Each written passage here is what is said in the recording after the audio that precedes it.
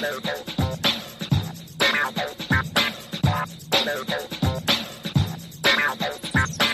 hey, everyone. Welcome to this week's episode of The Boundless Show. Lisa Anderson here with you.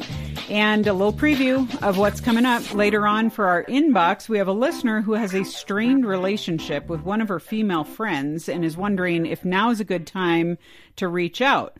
A long story with lots of layers, so we are going to have our counselor, Jenny Coffey, weigh in on this question that she has. And then for our culture segment, we have author Grace McGrady here to share part of her story of overcoming an eating disorder. So if you or someone you know is facing that as a current struggle, this is going to give you some hope. Well, it is time now for our roundtable, and today we are returning to a conversation that we started last week. We have Roger and Diane Ingolia. They have been married for 45 years and have been doing a lot of premarital counseling with couples during that time. And then also we're joined by Gabriel and Hannah Niemeyer. They've been married a little less than a year. And so we're coming into a part now where we began discussing physical boundaries, which is also towards the end of last week's show. And so let's pick up that conversation, a little bit of a refresher, and then we will go from there. I want to start out by saying, Hannah and Gabriel, maybe you can speak to this. Did you guys, and do a lot of your peers, when you start dating, have this conversation about boundaries, and does that help set you up for moving into engagement? And did anything change there, or did you have to redraw some lines, have additional conversations, be like, okay, this is the reality of where this is? I mean, obviously, Gabriel alluded to the fact that you were long distance. That helps some, let's be honest, but not all the time. So what did that look like? Yeah, we definitely had to redraw some boundary lines when we got engaged because you get into this mindset of we're going to be married in a few months and you love this person and you want to spend the rest of your life with them. So obviously it's easier to push the physical boundary lines than as compared when you're just dating. So we definitely had to have those conversations and long distance. Give us a practical example of what did it look like to redraw some lines or reaffirm a few things? Yeah. We had conversations in the past. Maybe you can help with this, Gabriel, but for us specifically, hanging out in a car too long after we had gone out to dinner or gone out on a date wasn't necessarily, Yeah, the excuses just get easier to make. Yeah. Right? That's a good way to put it. You have to go back to, we're not just dating to get to know each other. We're dating and now engaged to get married, and we want a good foundation for where we're going, right? And so this example, right? It's easy to hang out in a car. It's easy to, instead of, Hannah lived with 3 or 4 other gals in a house. And instead of going up and hanging out, in her room with the door open even, right? Hey, let's be intentional about hanging out with other people. When when I come down to Texas, let's find your friends. I'll hang out with them. We'll get away a little bit, we'll grab coffee and stuff. But the more time that you can spend in a group setting and get to know that person there, right? How much richer does that make the relationship and the friendships? Because so many of Hannah's friends are now good friends of mine because we were we want to be the fun couple, right? We want to be the couple that people don't feel weird around, right? And so all around this idea of what kind of foundation am I building when I say my vows and walk into marriage? So a lot of people, clarify for us, because a lot of people will say, okay, but in engagement, it really ramps up because, for example, now we're doing premarital. We're talking about very intimate things. It's hard. What are we just supposed to show up after the wedding day and be like, anyway, 4 months ago when we talked about this, it's hard. People will say it's hard for me to even think about that. It's kind of like a moving train or whatever. So what does that look like? You would naturally spend more alone time, probably even weird stuff like doing wedding prep or whatever, having to make a lot of decisions. So was it hard to kind of say, okay, we are alone, or we have to budget this time alone or whatever, and even go in there in some aspects? Yeah, that was, it's definitely difficult. I'm not going to be the person to say that it's easy at all. And I think something that we said a lot, which is kind of funny, we said it to each other when we really felt like maybe we were pushing physical boundaries. We would encourage each other and say, engaged ain't married. And it was kind of a funny thing, and our family ended up making fun of us for it. Are you guys getting married? And we're like, yes, we're just trying to really draw that line of engaged ain't married. It, intimacy must always and only follow commitment. And and we obviously did spend a lot more time alone because we were, wedding prep and preparing for life, looking for apartments and things like that. Yeah. So it definitely wasn't easy, but. Well, and it's interesting, and as, a couple that counsels so many other couples, Diane and Roger, I'd love to get your insight on this, because I think a lot of people make arguments for super long engagements because they feel like there are so many details that have to be hit up, or maybe they're saving some more money, or maybe someone has to move, and then it's kind of like life gets away from them, and it's a year, and then it's a year and a half, and then it's 2 years, and then it's like 2.5 years. Is there a way that couples can kind of objectively say, oh, we don't want to hit engagement for such a long period of time because it's hard? What's your encouragement to them as far as timeline, and also turning that corner into engagement just for keeping physical boundaries in place? What do you tell them? I think it depends on the couple and the geographics of where the two of you were and their spirituality. Where are they in their walk with the Lord? Do they have the self-control and the love for that other person to wait? Or are they bullying their way in, and then you're like, then you just need to make this a short engagement? But some people, we had a 9-month engagement, which was perfect for us with these Italian families that we have. But we also wanted to make sure that we had a good amount of pre-marriage counseling. So we did have a good 40 hours or so, the same kind of idea of what we're giving to others right now. And Roger would meet with Jack separately just to talk about my family. And I didn't even know that this was going on because Jack saw my mom and saw the struggles that we would have. But it built trust in Roger as the man to take the leadership of Christ. That if he could take this leadership and have the self-control, love me enough to not engage in any kind of boundary dropping. We had a thing, nothing below the neck. And but I think it also builds respect in each other to know that it's a covenant that you're entering into. And I want to know that I can trust him as the leader to take a firm stand. And what was paramount to us was the idea that we communicated. I mean, you have to, and you know this, Lisa. I dated her for 5 years. She dated me for 2. But in that time frame, a lot of discussion. We really didn't hold back on the discussions that we needed to have because we knew it was going to be important to our relationship, to our engagement, to our marriage, etc. So we use a phrase that a lack of communication leads to a lack of respect, which leads to a lack of commitment. And so if you're not discussing these things, then your respect for that person and the ease or the ability to go beyond what the limit should be when it comes to whether it's physical or setting up any kind of boundaries, it really can detract from the level of commitment you're going to have to that relationship. Do I respect her enough, and do I love the Lord enough to follow the principle that simply says, I need to keep her holy? Just like God presents the body of Christ holy, we need to recognize that marriage is a picture of Christ's relationship to the church. So doing the things we were supposed to do, maintaining the boundaries we're supposed to maintain, and recognizing we have our whole married life to engage in the levels of intimacy that God has designed for the marriage context. It's like, why blow it for a moment of pleasure when in reality you can enter into this thing honoring the Lord, honoring each other. And to your comment earlier, we bought our house a month before we were married. We didn't get to move into it until a month after we were married because it was we had to evict the people that were in there. So we didn't get to live together or anything like that. And we chose not to live together. Right. Well, we didn't get to from my point of view. It was your choice. Okay. No, actually, it was both our choice. That's good to know. Okay, so let's go ahead and ask, because this is another point that I hear raised a lot by engaged couples with whether it's just straight up living together or having sex.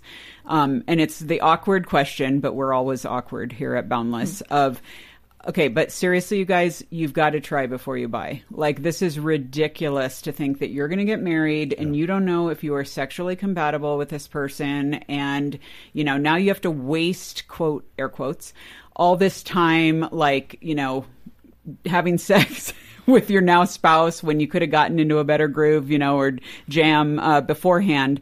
What would y'all say to that? Marriage is not about the sex; it's about the relationship. And we actually had a friend that says, you have to ride the pony before you buy it.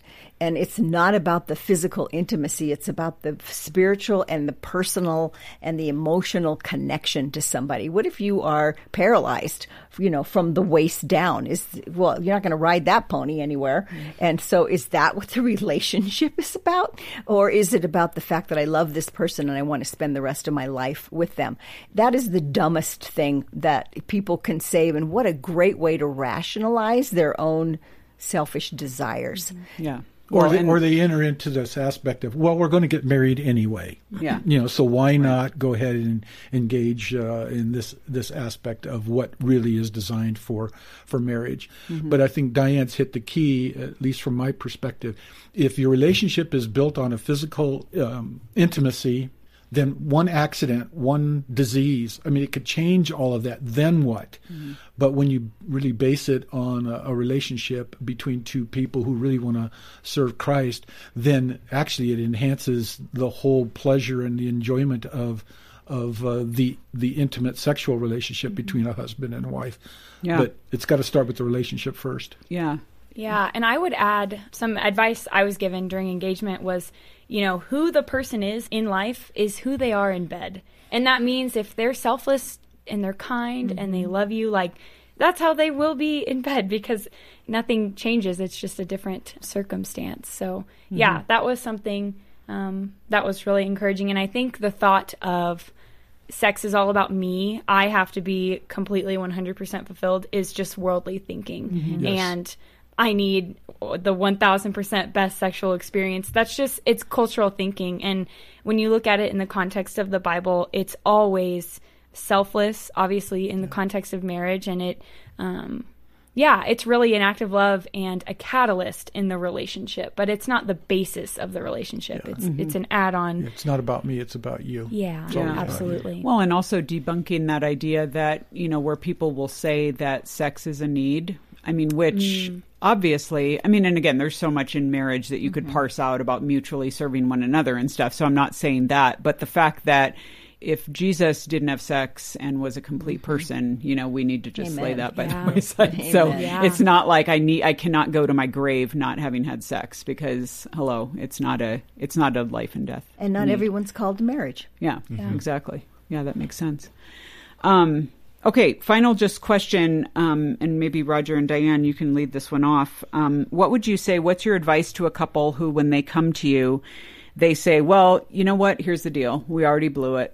And so should we even get married? Does it even matter? Are we damaged goods? What do we do from here? Well, we had a great experience, Roger. Go yeah, ahead. One of the first couple that we ever did pre-marriage counseling with was a friend of our mentors.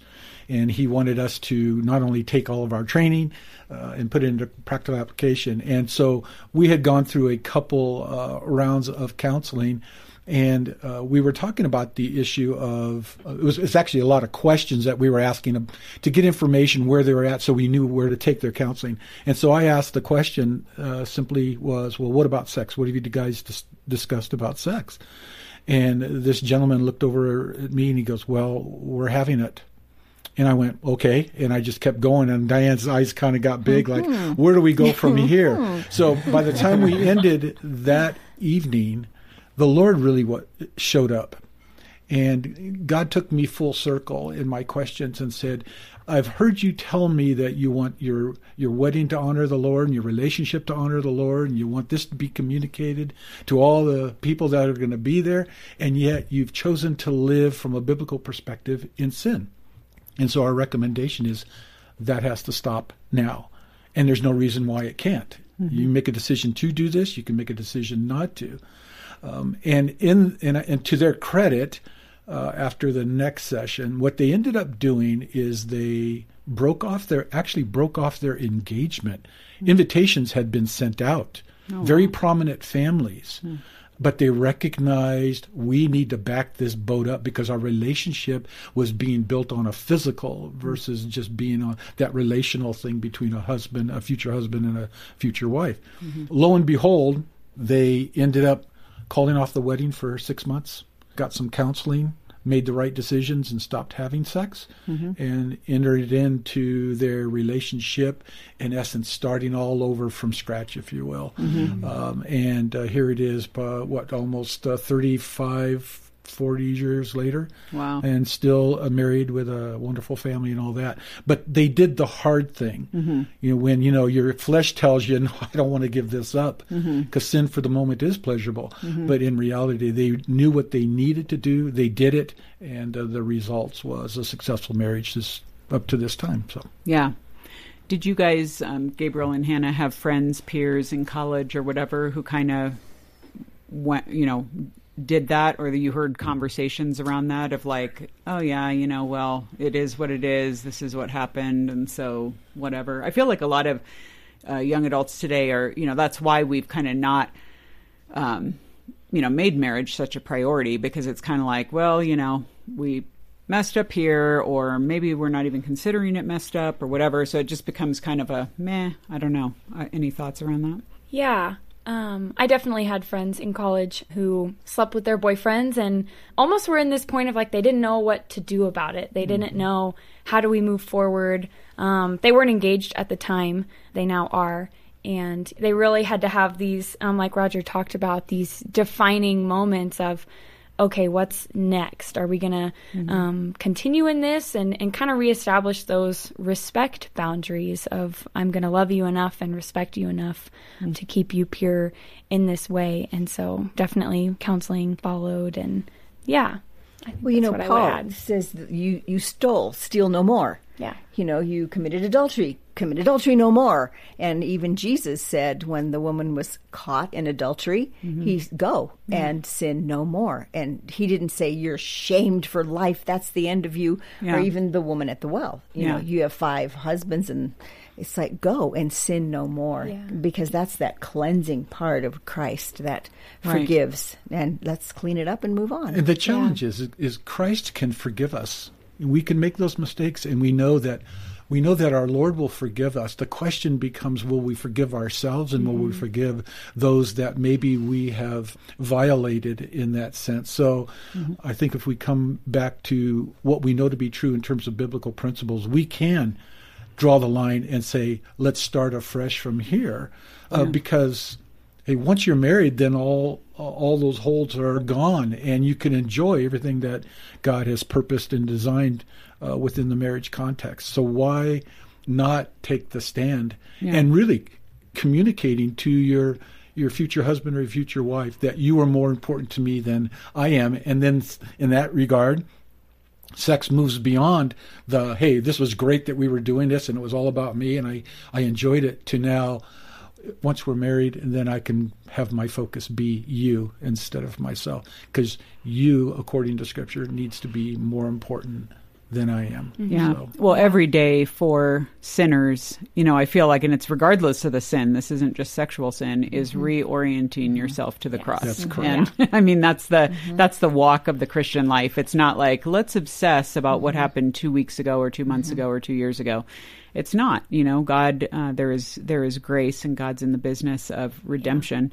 But every day has to be, Jesus, where are you? Where are you? Yeah, but that doesn't mean there aren't consequences that come with inappropriate action. Yeah. And you have to work through those and accept that. Yep. Yeah. And I think that grace piece is essential because it's empowering, right? It's not, okay, well, I've sinned sexually in this way. This is what I am. I guess I'm damaged goods. This is how I have to act for the rest of my life. But no, that's not the case. Grace, like you said, we just reorient ourselves, and every day is a new day. And it's about choice and about relying on the Holy Spirit. Yeah, so. Good word. Well, thanks, y'all, for weighing in on this. Appreciate it.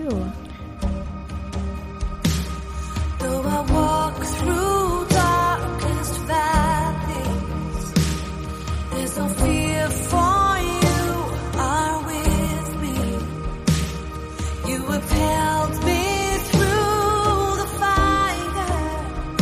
Jesus, you are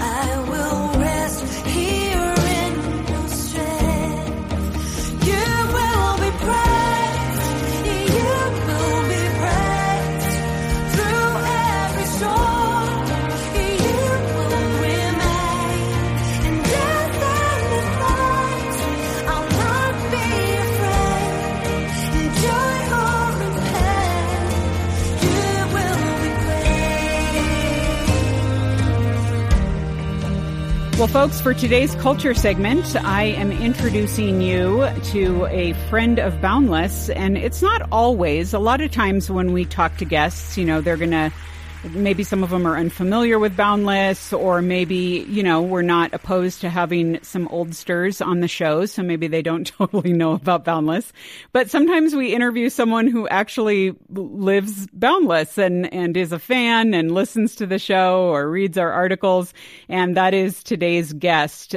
We have got Grace McGrady on. She is a writer, she's a blogger, she's a speaker, and in particular, we're going to be talking today about her book, Real Recovery, What Eating Disorder Recovery Actually Looks Like. And so, Grace, welcome to the Boundless Show.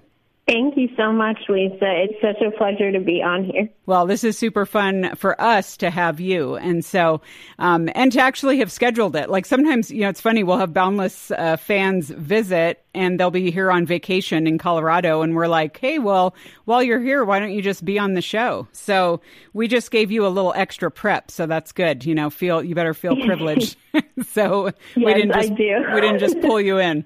Okay, well, this is obviously a very important topic. It's one that we haven't talked about recently on the Boundless Show, and I really appreciate that not only are you willing to tell your own story and your own struggle in this area, but you are willing to put that in print, and you did, so folks who can follow up with that certainly will. And so I kind of want to kick it off because, again, this is one of those things, we need a little bit of your own story here. I don't think anyone wakes up one day, whether they're in high school, college, young adulthood, and I don't think anyone consciously decides, the one thing that I really have missing in my life is an eating disorder. And that's something that, for my own sanctification, I just want to add, or it's something that, I think would be helpful to me in my life. And so let's give us a little background of when you first even noticed. Was it a gradual process of how you came to grips with the fact that this actually was a struggle? It was a real thing. And then give us a little peek into a day waking up with an eating disorder, whether that was in the throes of your struggle or maybe what that looks like now. Just walk us through so we can understand what you have grappled with now for however many years. I think that's so accurate. No one purposely chooses, I'm going to have an eating disorder. And like you said, that certainly wasn't the case with me. I don't think it's really the case with anyone. It was a struggle that I didn't really see coming. I didn't see it affecting my life and the lives of people close to me so much. It started really when I was about 12, but it was kind of a short bout with anorexia when I was 12. It only lasted a few months. And kind of the cure for it was Christian counseling. And then I seemed to be doing pretty well. I wouldn't say I loved my body, but I was, satisfied enough to live a healthy life in spite of how I felt. And then it started to resurface when I was about 15, almost 16. Again, nothing really triggered it. There was no clear trauma or, any bullying, anything like that. Some people do start to struggle with an eating disorder because of trauma or bullying or, just a difficult life circumstance. But that wasn't really the case for me. I didn't really have a clear starting point even. The whole thing was really kind of blurry and fuzzy, definitely subtle and gradual. It wasn't as severe as I know other people's eating disorders have been, but it was still very, very real, very difficult, very dangerous for my health. And I struggled for about 2 years from the time I was about to turn 16 till almost my 18th birthday.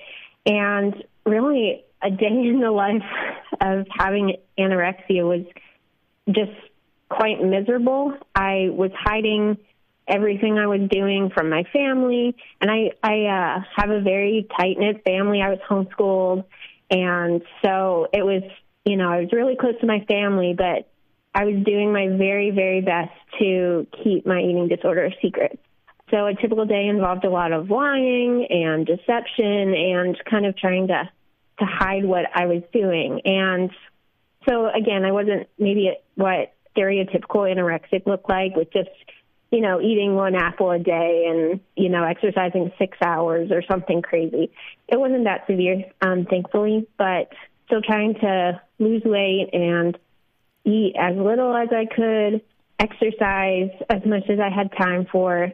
And at the time I was in high school, I was being homeschooled, and just whenever I could exercise and whenever I could get away with eating small meals or avoiding snacks, things like that, that's how I lost weight. It was very gradual.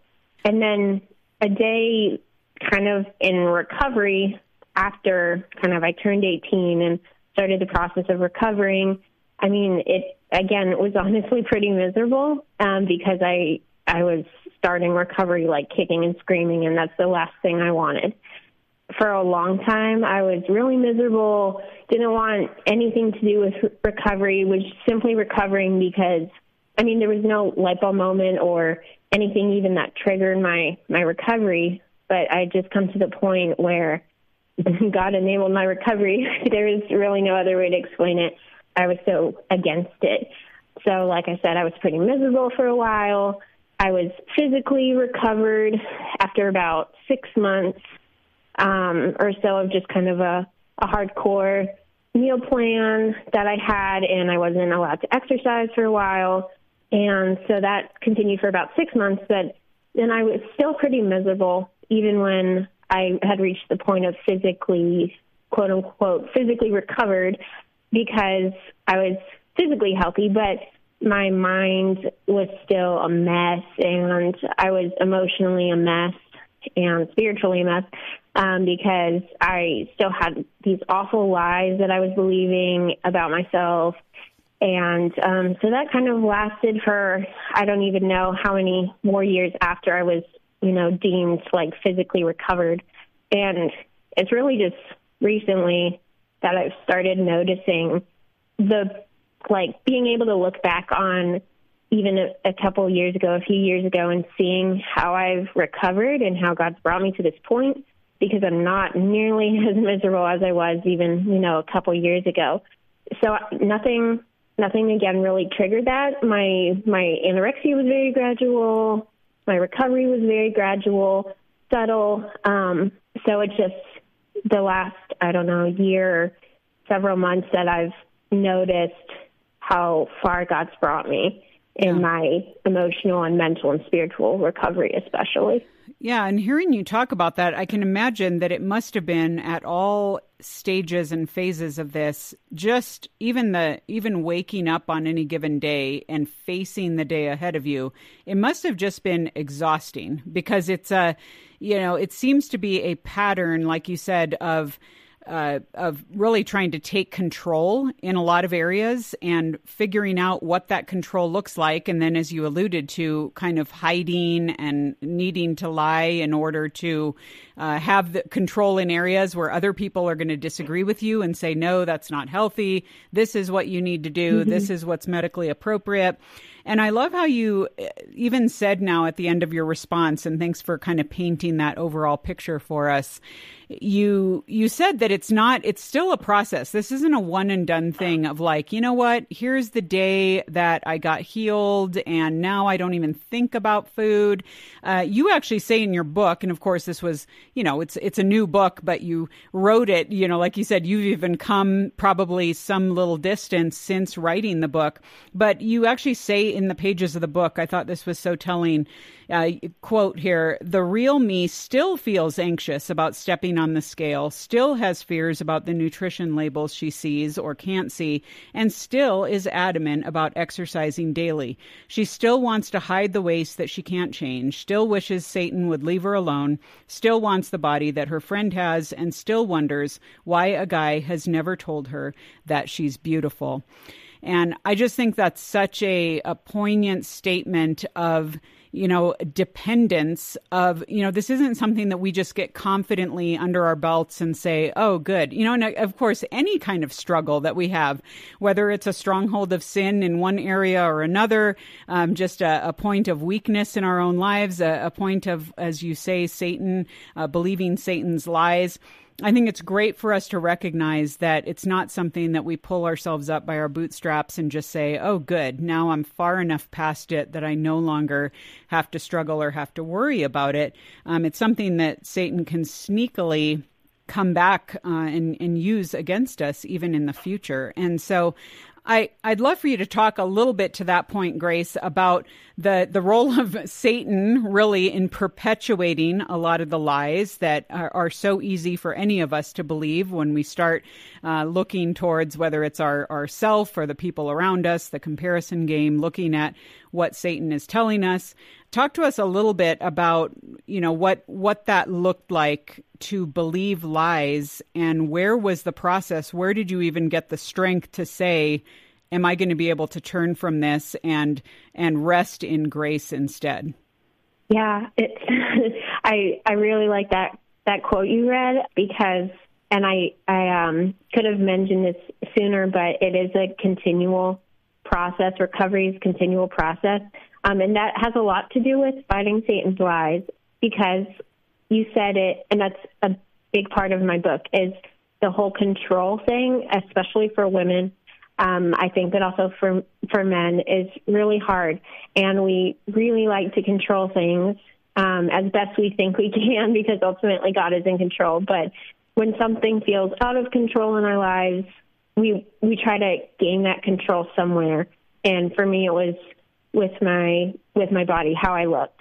And so Satan really used that desire for control in my life, and that desire for something that, I could be in charge of, to just lead me down this destructive path of starving myself and exercising too hard and being so hard on my body. And so I feel like the lies he told me, especially at first, were really, really subtle, because the whole process was subtle of me, struggling with anorexia and recovering. His lies were very subtle. And quite honestly, for the bulk of my eating disorder and into my recovery, I couldn't see straight, because I was so focused on his lies. And I really genuinely saw them as the truth.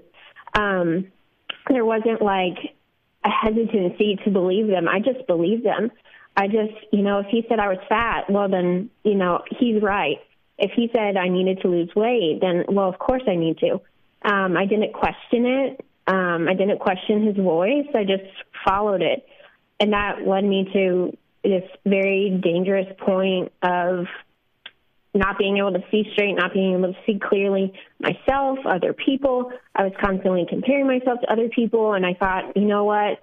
My body is just so ugly and so fat, when in reality I was, starving myself. I was too skinny, but I couldn't see that straight. Like I said, because I was believing his lies.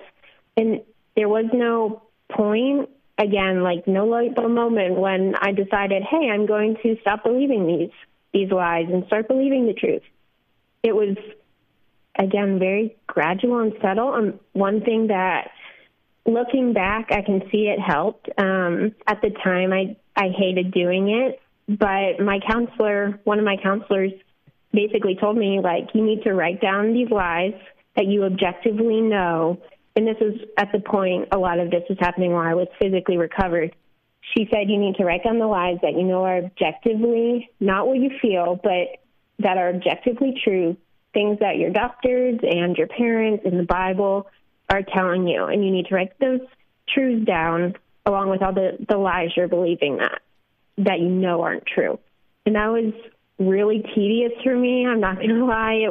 I hated doing it. I didn't see the point in doing it, because in the moment I didn't feel like my heart was changing or my mind was changing. And so I did that on and off for a while. I kept a binder of all these like different things I journaled and like handouts that she gave me and different things, and kind of combined all of this stuff that we worked on together in a single binder. And I just wrote down lies and wrote down truths. And looking back, I can see that it helped. In the moment, I didn't think it was helping. But I think that helped me objectively eventually see some of the truths that I had needed to see all along and had finally just sat down to write down and focus on. Yeah.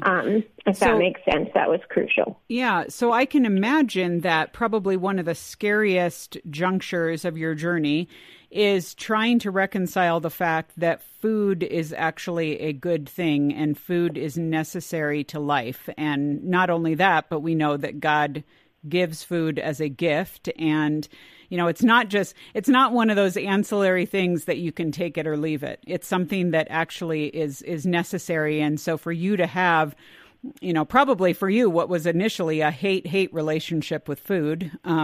People will say, oh, I have a love-hate relationship with food, but it could be hate. Another point that you make in the book that I think is so helpful, and I want you to speak to this a little bit, is you alluded to it with body image, saying it really is one of the hardest things about having an eating disorder. And you kind of alluded to that while you may never feel good about your body, you can feel safe in it. So talk a little bit about how you started reconciling yourself to the necessity of food, the gift of food, the goodness of food, or where are you on that journey?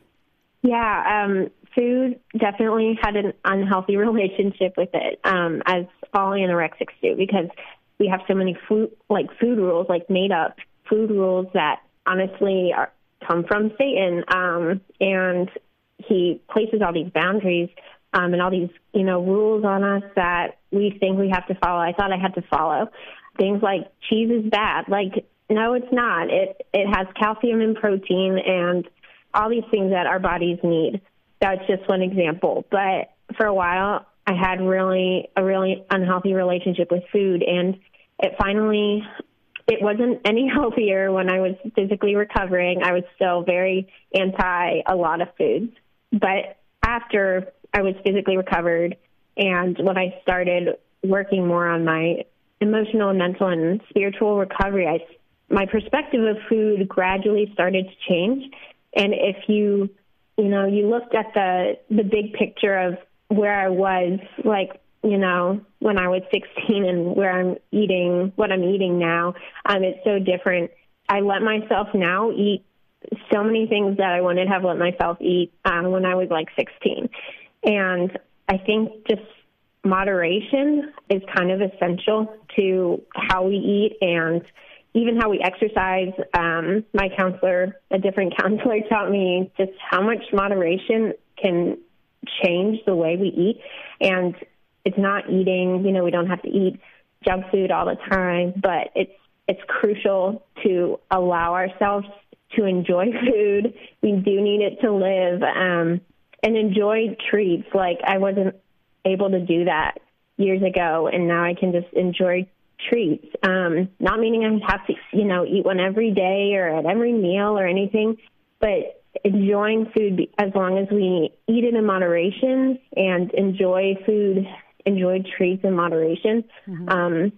That was a crucial point for me. And now I can, thankfully, enjoy desserts and enjoy cheese and things that I couldn't before. Yeah. It's so, it's interesting how, we're talking about your story, which specifically involves anorexia, but any kind of eating disorder, there are multiple manifestations of an eating disorder, including any kind of food fixation, really. And we've talked about that before on the show. And for some people, it's, constantly wanting to eat and overeating and then feeling the guilt around that and planning out, well, what does it look like for me to think about not eating? Or, there might be other manifestations of trying to control food intake and whatnot. And I think it's so helpful what you're saying to talk about, like, yeah, it's you don't just tell yourself, what I need to do, I guess, because I have anorexia, I need to just start eating more. And I really appreciate what you said about the role of counseling in your story and the role of community and getting support and recognizing that, again, bringing Satan into this, anytime we expose Satan's lies, it renders them powerless. And so that's what we constantly have to be doing, regardless of the struggle we're we're in, and not powerless in the sense of, just speak it and all of a sudden, Satan's not going to bug you. But really to have that as your first step in your arsenal. So Grace, just in the minute here that we have left, our time always goes so fast. What would be your encouragement to someone who is like, maybe they're not sure. Maybe they're like, well, they've been kind of pushing aside maybe thoughts around some kind of food fixation, or possibly they're toying with the idea of like, is this something I really struggle with? They don't know where to go from here. They don't probably, like you didn't want to talk about it. What would be your first step recommendation for them?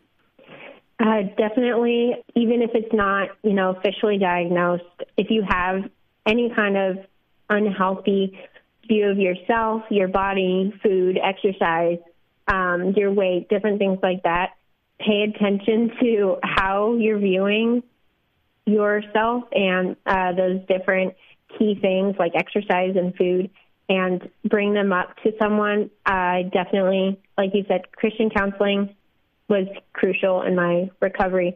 So even when it doesn't feel like it's helping, I would definitely recommend seeing a Christian counselor and getting their biblical advice and their what they learned over the years, and just someone experienced in that area, even if you don't know for sure that you have an eating disorder.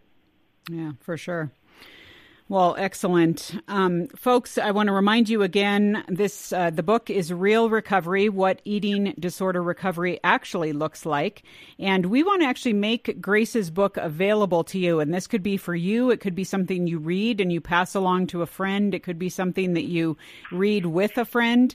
If you go to boundless.org, search for 758, that's this week's episode, and you will see the book cover there. Just click on it for a gift of any amount to Boundless. We do this often with our books and our resources. We'd love to get a copy of Grace's book into your hands. So go to boundless.org, search for 758, click on the book, and any gift to Boundless, whatever you can afford, we're going to send Grace's book as our thank you to you.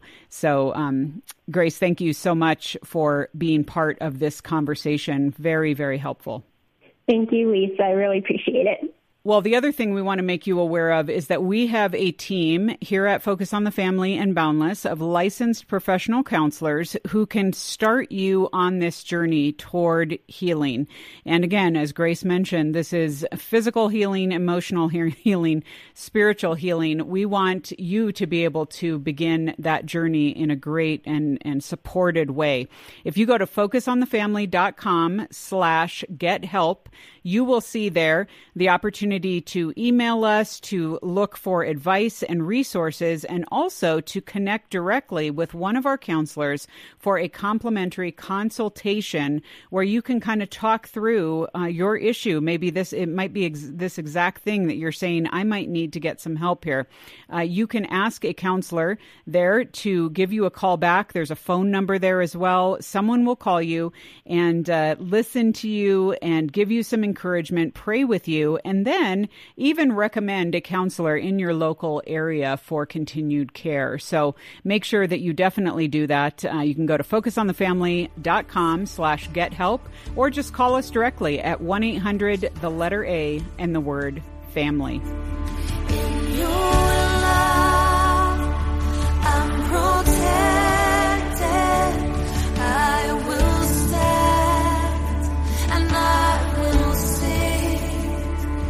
You're the God of angel armies, heaven's wings over me.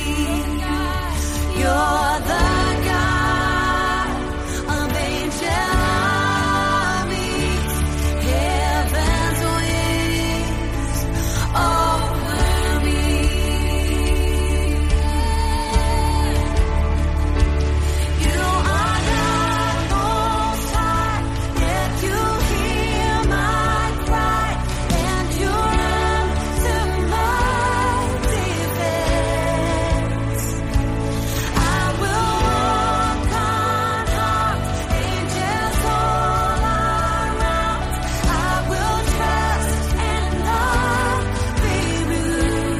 Well, we are ready to answer this week's inbox question, and we have invited Counselor Jenny Coffey back. Hey, Jenny. Hi, thanks for having me. Hello, hello. All right, this one has a little bit of a story to it, and so we're going to jump in so that I can let our listener tell it in her own words. She says, I have been friends for several years with a woman I'll call Sally. We both attended the same church and went to a lot of girls' events. In our late 20s, she often complained about being single or not being able to find the right man to marry. She became very negative about this and unbearable to be around. A few years later, I met my now husband and got engaged. The last time I spent time with Sally and some other friends, she again complained about being single, and I remember telling her, it can be really hard. I remember what it was like being single. Well, her response was a sharp, no, you don't. When you were single, everyone was single. Since then, we've been distant, and I've been polite to her in passing, but that's been about it. This past year, she got married, but I was not invited to the wedding. Then this past week, one of my friends, who's also friends with her, texted me and asked if I wanted to get together with Sally. This friend then told me Sally was asking about me and wondering why I haven't reached out to her. I was really surprised to hear this because Sally hasn't been in touch with me at all and didn't indicate that she wanted to see me. Should I reach out or just let things be? Yeah. I mean, the first thing that I'm hearing with that is Sally sounds like is just craving validation in those areas, right? It can be kind of hard to see through the exterior reaction, which would be probably snarky comments or those types of things. But what I hear in that is just a sadness given the situation in the past, right? Yeah. It's really interesting because to kind of bring me into it, I had a very similar situation happen yesterday where somebody that I've known in my past through the military now lives up here. They go to our church. We were never really friends. Our husbands worked together. And she wrote me on Facebook and basically like called me out on how she felt I have been ignoring her and not acknowledging her. And it blew me away because I was like, I didn't know we were like, you hadn't reached out either. I didn't. I was totally surprised. So the thing that's obviously different with this is they had relationship previously, deep relationship. But I think it can be really hard when there's one of the friends who reaches out first and is presuming as though all the responsibility was on the other. So why haven't you reached out? Why haven't you done those things? And it's kind of like the door swings both ways. So what I would say, and it's definitely not black and white. This is a difficult one. But what I would say is that I think we have to be somewhat guarded and careful around the Sallys of the world in the way of making sure that we're not giving in a way that becomes toxic or unhealthy, but also living in integrity as God would want us to live. And so that's really how I tried to respond to this person yesterday, was this way of, I can acknowledge that there's probably insecurities in her, and that there might have been behavior I did that reiterated those insecurities, but also realize for my part of like, what can I do different, of that was never the heart of what I was doing. And both of those things can exist at the same time. She can feel that way, and it could be absolutely not my intention at all. And both of those things can be held and given space for. And then also in that, it was like, okay, so how do I want to proceed from here? In my opinion, it would depend on whether or not she's kind of wanted to rekindle that relationship. If this is something that she's felt like she's grieved or lost, or, you know, something that she wants to rekindle for the purpose of having a deep friendship again. But I think it's also okay to say, you know, for a season we were this and now we're this, and not have to make it what it used to be, but still hold space for maybe some of the feelings that Sally has of feeling either ignored or not acknowledged, without the listener going immediately into defensive mode, because that's how we tend to be like, well, you haven't reached out to either. And it's like, well, that's not going to get you anywhere. But it's really up to her as far as what level of relationship she wants at this point. And it seems to me too that, you know, because I can see, like, on the surface, it looks like, yeah, you know, this is a two-way street. But also, like you said, some time has passed. And honestly, I feel like the listener has to decide, is she still hurt by that comment that Sally made? Because again, she can't just go into kind of a martyr role of like, if she is like, well, yeah, I want to rekindle this, but I need to address that, then she has to address it, because you can't just pick up where you left off and be like passive aggressive from the get-go, you know, of like, hey, let's continue this passive aggressive plan of getting together. I also think it affects, I think the friend is saying Sally wants to hang out with her, just her. I mean, I feel like for me, I would tread into something like that, maybe with a group of older friends or something, and be like, hey, but keeping it cash. But sometimes you've moved on and you can't reintroduce all these people into your life again. And so I totally like what you say, Jenny, about she just has to see where she is in life right now and what she's up for, and if she wants to, and doesn't mean any hard feelings towards Sally, but it's just kind of like, yeah, you know, we're kind of in different spots right now, and it might not be a season where I can really enter into that again. So yeah, I appreciate you saying that. I love how you said too, actually brought up the idea of the hurtful comment, because, you know, I definitely hear it, but I hadn't really linked that. The idea that the comment back to her about, you don't know what it's like is very invalidating to her experience, because just because she's married now, doesn't negate all the pain and all the hurt that she felt previously, potentially from those single years. It's not like being single is terrible, but if she felt this loneliness or this sadness around that. So that's something to just kind of be aware of, that it was met with that comment, and to go into it saying, you know, what level of invalidation do I really want in a friendship if Sally's not going to acknowledge that? Yeah, exactly. And it's not like, you know, hey, let's act like nothing happened and it's just open season on negative comments. Yeah, exactly. I mean, you have to take ownership of what you've said and how that's going to present moving forward. So, okay. Well, good thoughts. Thanks so much. Folks, we are at the end of our show. And so if you have a minute, I always love encouraging you, if you're willing to hop over to Apple Podcasts and leave us a review of The Boundless Show. Because again, the more reviews that we rack up and the more people see that people are enjoying the show, they might be willing to give it a listen. And of course, if you can share maybe an episode that has been meaningful for you on your social, tell your friends. That's just a great way to grow the Boundless family. So as you are doing that, I will let you know that I will see you around next week. This is Lisa Anderson for The Boundless Show. The Boundless Show is a production of Boundless.org. Focus on the family.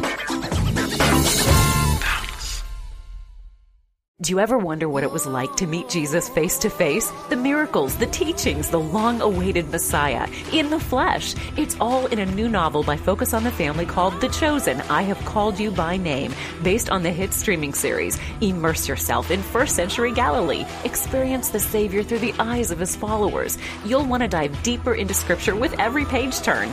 Learn more about The Chosen novel at focusonthefamily.com/chosen. That's focusonthefamily.com/chosen.